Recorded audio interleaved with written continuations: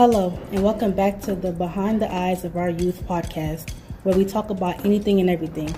My name is Bernia, and you're tuning into our Black History Month special series that we're calling Say It Loud. Here's the next episode in the series.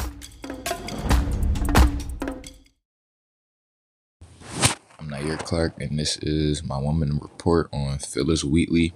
Phyllis Wheatley was only 12 when she became the first female African-American author published.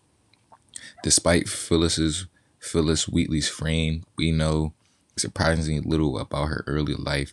She was taken from her home in Africa when she was 7 or 8 and sold to the Wheatley family in Boston. The family taught her to read and write and encouraged her to write poetry as soon as they witnessed her talent for it.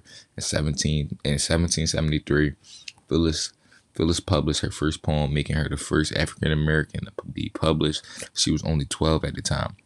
Her work was praised by high-ranking members of society, including, perhaps most notably, George Washington. Her writing made her famous throughout the colonies.